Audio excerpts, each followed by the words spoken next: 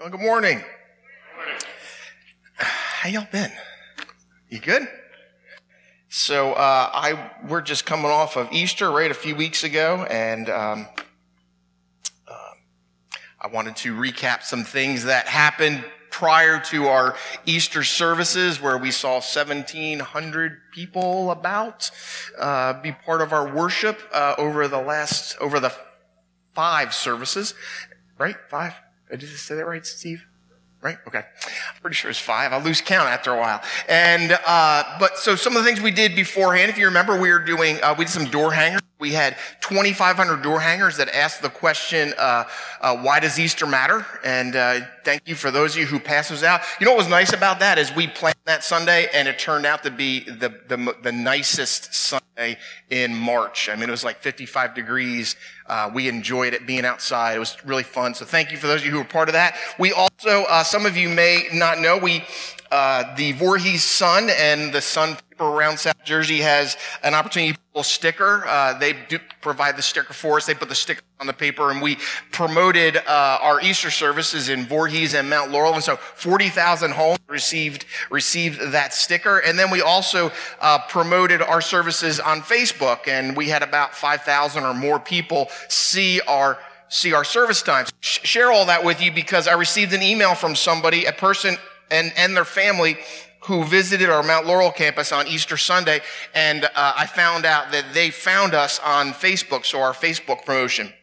And this person wrote, "I've been struggling in my present church, finding myself not listening to the sermon."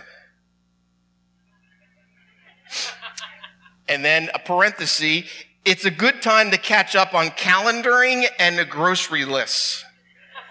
I pray that is not the case here." And then goes on to say, "And concerned at my disconnect from God and my church family, I was intrigued to find out why Easter matters, and now I know." And that was exciting. And then the email goes on to talk about some other things in her life. And then another person on Facebook a few months ago was invited to the Mount Laurel campus, and they wrote, "I can't find a place where I connect, where the things that are said on Sunday morning make sense to my life." And so I want to say thank you for all of the work that you have done in door hangers and providing resources so that we can promote campuses, because there are men and women who are wondering, and we're wondering, why does Easter matter? And I pray that we helped resolve that question, or at least began the process of resolving that in people's lives. So that's going to come back in a few minutes, but let me share with you some background on this morning's scripture. It's from the book of Acts, and it may cause some skepticism or doubt because it is a story about a miracle. And so a miracle by definition is something outside of the natural order, and it's not fully explained. And that's kind of how it works. So the book of Acts is written by Luke. He's also the author of the Gospel of Luke. And so Luke tells the story of the birth of Jesus, but he also tells the story of the birth of the church in Acts. And so Luke, when writing about the events that we're about to read, he makes it very clear that the people who were present witnessing this event, they can't fully explain it either. And throughout the story, we're going to read words like bewildered, amazed, and perplexed.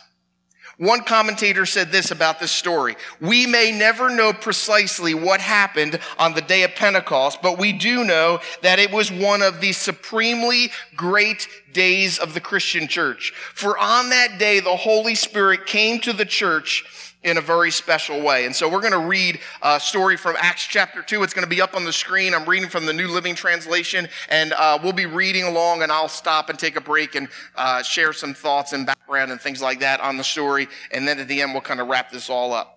So up on the screen, the story begins in Acts chapter 2. "On the day of Pentecost, all the believers were meeting together in one place. So gathered together," Paul's here, "gathered together are the apostles and about 100 other believers." It's been about 10 days since Jesus ascended to heaven in Acts chapter 1.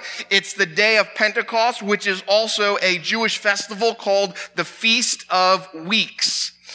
In Greek, that Feast of Weeks is translated Pentecost, and it means the 50th, okay? It's the 50th day after Passover.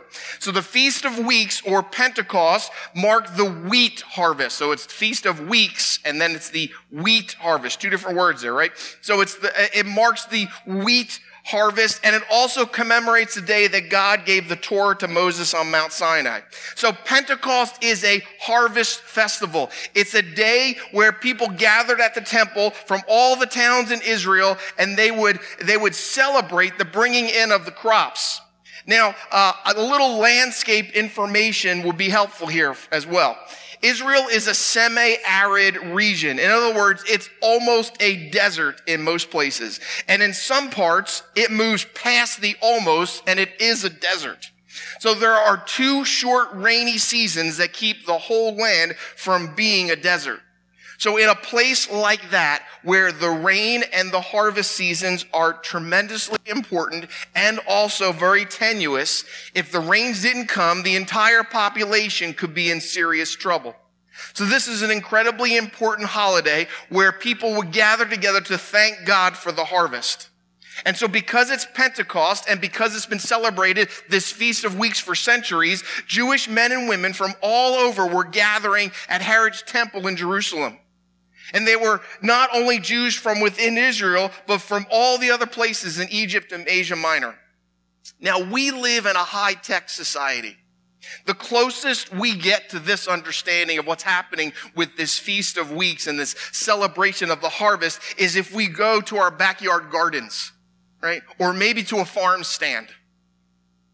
And we leave the worrying about the crops to somebody else.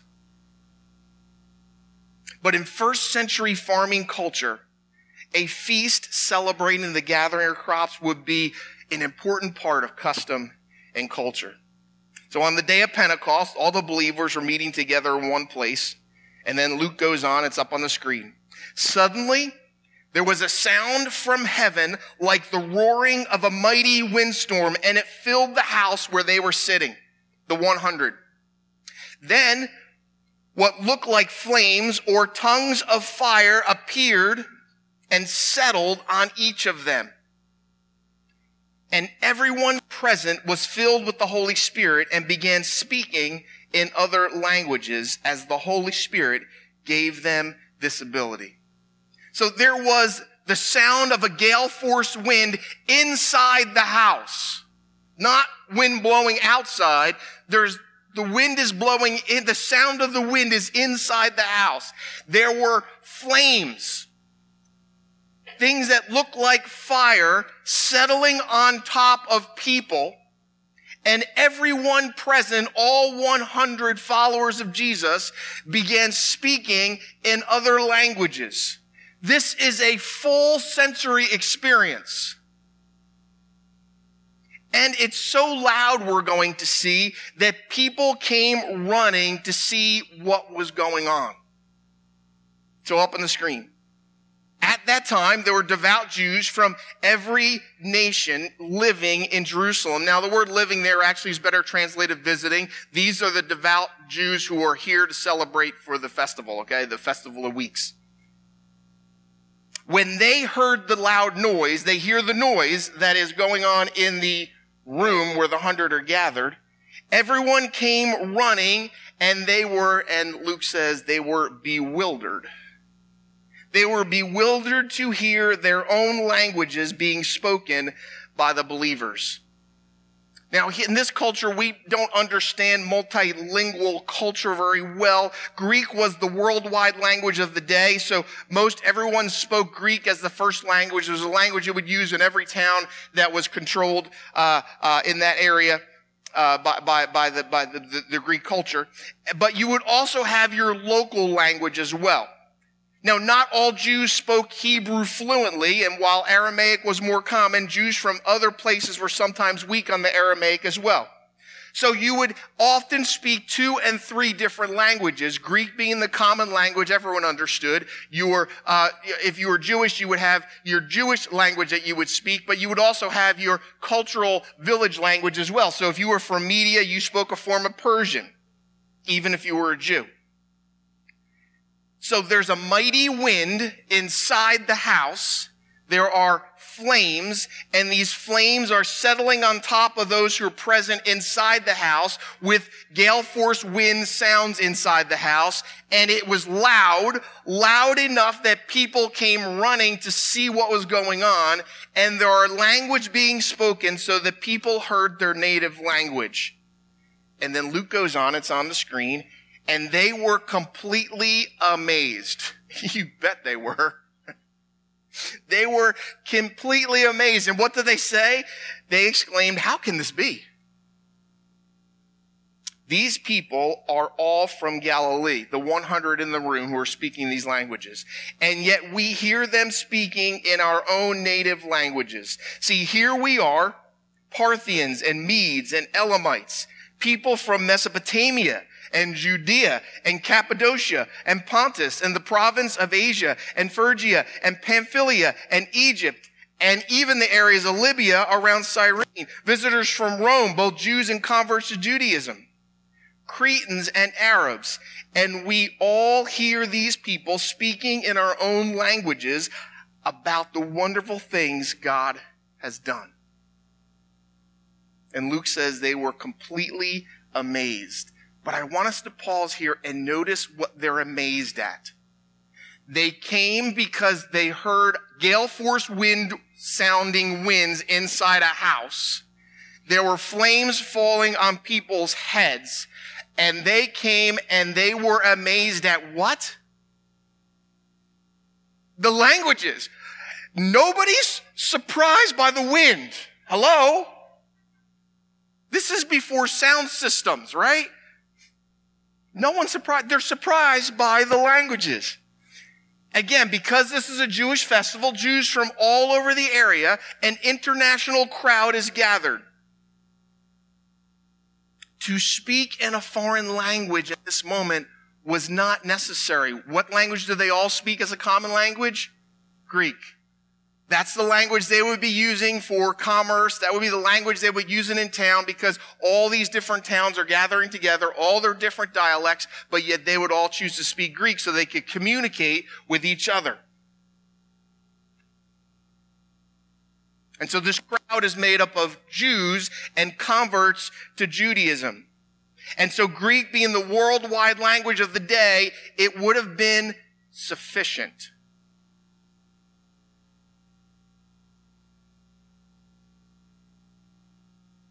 For a crowd like this, at least 2 languages would have been necessary. Greek and Aramaic for the Jewish, since they're Jewish. See, we don't live in a multilingual world in the U.S. This is maybe difficult for us to grasp. But for the first time in their lives, these men and women were hearing a word from God in a way that struck straight home to their hearts and that they could understand. And so the power of the Holy Spirit was such that it was given to these simple disciples, these 100 followers, a message that would reach right into every person's heart. And so I thought I should write in the side of my Bible in my margin, the birth of the church begins with accessibility. Accessibility. See, in the first century, accessibility was connected to language. Greek would be the language they'd all speak, but yet if you wanted to speak intimately and to know me, you would speak the language of my dialect. In the 21st century, accessibility looks a little bit different. It's learning to speak another language. It's putting out door hangers and asking the question, why does Easter matter? It's realizing that there are people on Sunday morning who are trying to decide if their grocery list is more important than what's happening in worship, and have decided it is. It's about people in the 21st century saying, I hear a sermon on Sunday morning, but how does that apply to me on Monday? And so I started thinking, and I'm going to tell you right now, I'm going to hijack a word. Don't look it up in the dictionary. It doesn't fit for this. But it fits for the next 15 minutes. So I was looking up, trying to figure out how to make this this argument, this idea, and I came up with I was Google searching, of course, and the importance of the word is fluency. Now, fluency is a word, all right, but I found on the education website, I found the definition of fluency. Fluency is the ability to read with accuracy, proper speed, and meaningful expression. And so all you educators out there are going to nod your head and say, yes, that's what fluency is. And then the definition goes on to say that fluency is also a significant indicator of reading comprehension. So when children can read fluently, it means that instead of using brain power for decoding the letters and the words, they can turn their attention to the meaning of the text, right? That makes sense. We get that? That we can read a sentence and not have to, we remember our children were doing that. They were reading the words. And I remember my son painfully was reading those books. He's graduating from college in a few weeks. But I remember reading those books where he would go,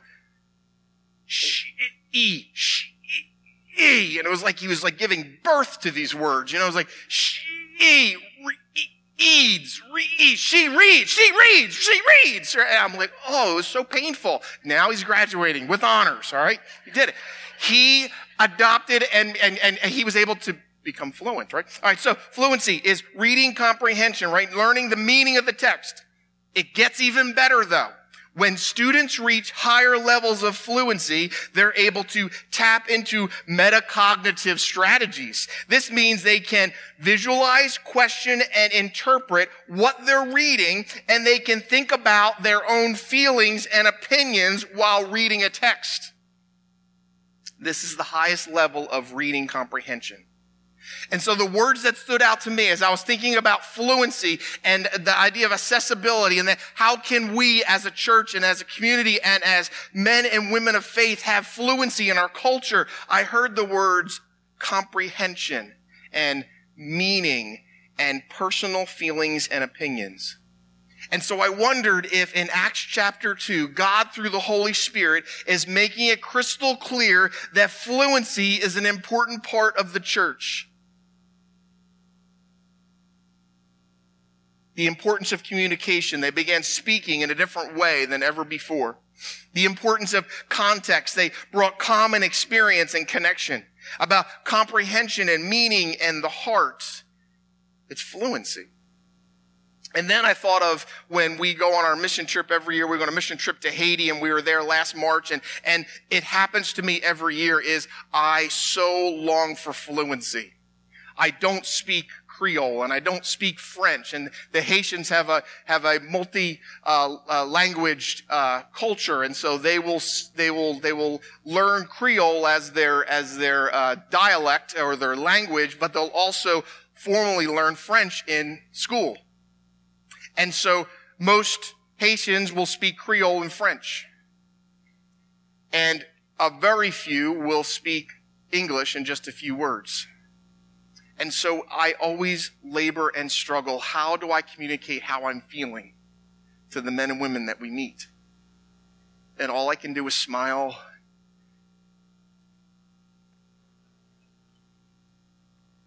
nod. It's rudimentary, right? It's frustrating, incredibly frustrating. That we meet children who are already hesitant and already questioning why are these people here, and to be able to communicate without language. I feel like we're so inaccessible. And so I long for fluency. How can I make this connection? So Peter and the other believers have become filled with the Holy Spirit, and they're able to create community because of their fluency, because they've become accessible. The Holy Spirit is working in people's lives, bringing people together, and the birth of the church was about establishing and encouraging this community, and something similar we try to do something very similar here today. We do our best to do that, right? Fluency and context and community. We want people who are new to faith and people who are old in their faith and people who have that faith is not even part of their language, that we can gather together in community, and we try to speak with fluency. We don't use religious jargon, and I wear sneakers on the platform. You know, like some churches would not be happy with my foot shoe wear choice. We explain words or ideas others may not understand. We seek to understand each other. And so in Acts chapter 2, it concludes this way. It's up on the screen. They stood there amazed and perplexed. What can this mean? They asked each other. But there were others in the crowd ridiculed them, saying, they're just drunk. That's all. So Luke records the birth and early years of the church, and it's mind-boggling. He uses words like amazing and perplexing, and he confesses that some didn't believe it, even though they were there to witness it. They saw it and didn't believe it. And they blamed it on drunkenness. And if you struggle to believe this story, there were men and women who were present there who struggled as well. And that's the nature of miracles. And another thing I thought about as I was reading this story, that there are some Christians who read about supernatural events like what we just read, and they hear about the foreign languages that are spoken at Pentecost, and they begin to wonder, why doesn't God still do miracles like that today? I mean, that would change the church if that happened today. Imagine if we just began to make these intimate connections with people and that we understood where they were at, what they were doing, and how we could communicate with them the most effectively possible. And if there was this roaring sound of wind blowing through this building, that would be pretty impressive. What if people came running to the church building because they heard the noise that was going on inside? And that noise was otherworldly.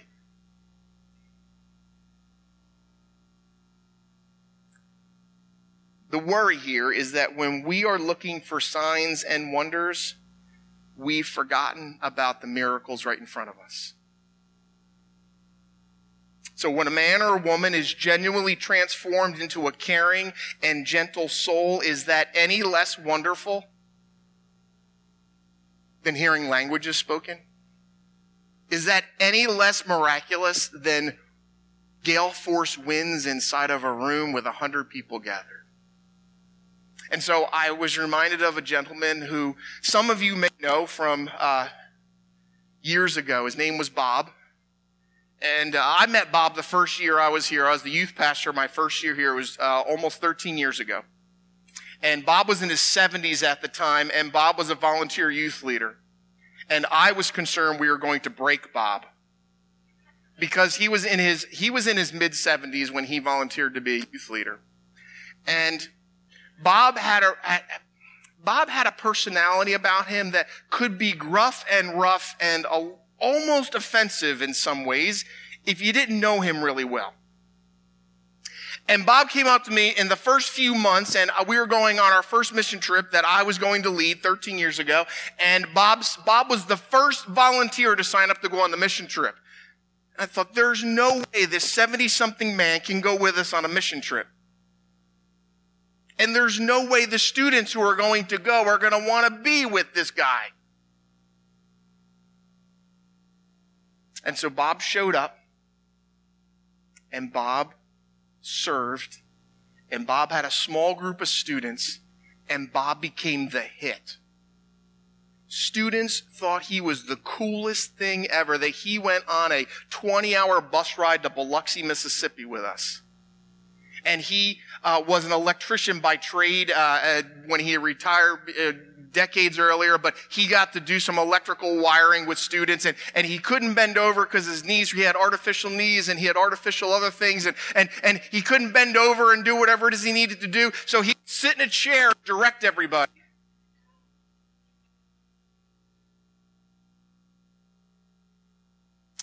But here's what I was unaware of, is that God had begun to change Bob's heart and life soon before I had gotten here. And it was an outstanding, miraculous experience. I only saw a 70-something-year-old man with some artificial joints. And I thought, there's no way God can use that. But yet God was looking inside at what he was doing in Bob's life and in Bob's heart. And Bob began dramatically to change. He went on multiple trips. I don't know how many. I was 6, 7, 8 trips afterward, 6, 7, 8 years, well into his 80s. He also decided at one point he was going to go to seminary. He went to seminary and he came into my office and I said, and he wanted me to fill out his reference form for going to seminary. I said, Bob, why are you doing that? And he said, I just want to learn more about Jesus. You would tell him no? Right? And so Bob would drive to Philadelphia 2 or 3 times a week. He'd go to seminary. He graduated from seminary. All the while learning more and more about Jesus. And we got to watch his life begin to change more and more and more, becoming like Jesus. He graduated from seminary and he said, I want to become a pastor. He's in his 80s. And so I helped him go through that. He became, I didn't know this. He did this without telling me. He was allowed to. He's in his age, he can do whatever he wants, right? But he, when Virtue of Voorhees opened, he became their chaplain. He just went and did it. He went in and he was the official Methodist chaplain of Virtue of Voorhees. He wasn't a Methodist pastor. But somehow he did that. We found out afterward he was their official Methodist pastor. Good for him. I don't know how he did it. See, God was changing and working in Bob's life. What's more impressive? The sound of a mighty wind coming upon a group of praying Christians once, or a self-centered man changed into a compassionate servant who devotes the remaining years of his life to helping others. I would argue every day that is. And so the next thing Peter did after all of this is it says that he preached. And those who believe what Peter said were baptized and added to the church that day, about 3,000 in all. Dramatic, life-changing birth of the church. And how was that possible? It was the work of God, the Holy Spirit. And when the Holy Spirit is present, there's fluency and community present. And when someone is willing to tell their story to someone else, the Holy Spirit works. And when true community and true understanding are present, God can work miracles in people's lives. Now, the assumption we need to not make is if things are going well, if we have money and career and good neighbors and good marriage, why would we need Jesus? This is such dangerous thinking. There are men and women, people we work with, who live in our neighborhoods, who are in our families, and their life could be so much better. A supernatural experience is possible. An intensely personal, life-altering experience is possible. Because of the Holy Spirit working in our lives, and I'm getting amped up, sorry, like Peter, we could share our experience with someone else, and they could have an experience that is life-changing.